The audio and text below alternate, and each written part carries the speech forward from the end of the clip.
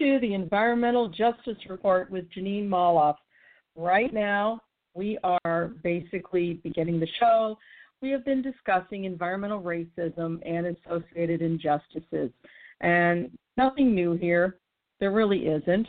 We're just waiting for the stream to start.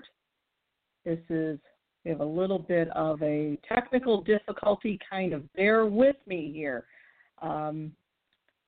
We're just going to start again. Sorry for the technical difficulties. There we go. Okay, 90 seconds till we actually start. Or maybe we've already started. Kind of bear with me. I'm not that great with technology. I know the facts on environmental justice, but not so much with technology. Okay? And we're just getting ready. Tonight we're going to be discussing a variety of issues regarding environmental injustice.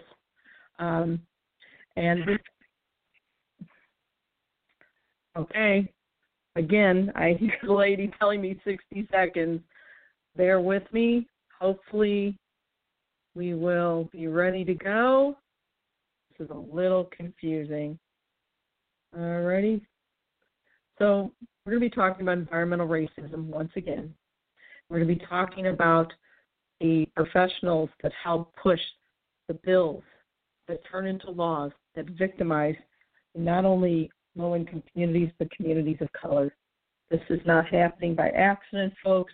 This is something that is very real and very premeditated by corporate and quite a few corporate law firms, but one in particular. So we have 15 seconds to go, and hopefully this will work. We've been having technical issues. 9 seconds. Here we go. 8, 7, 6, 5, 4, 3, 2, 1. Okay, and we are on air. Welcome to the Environmental Justice Report. I'm Jeanine Molloff, and tonight we're going to be discussing, you know what, I'm going to try this again.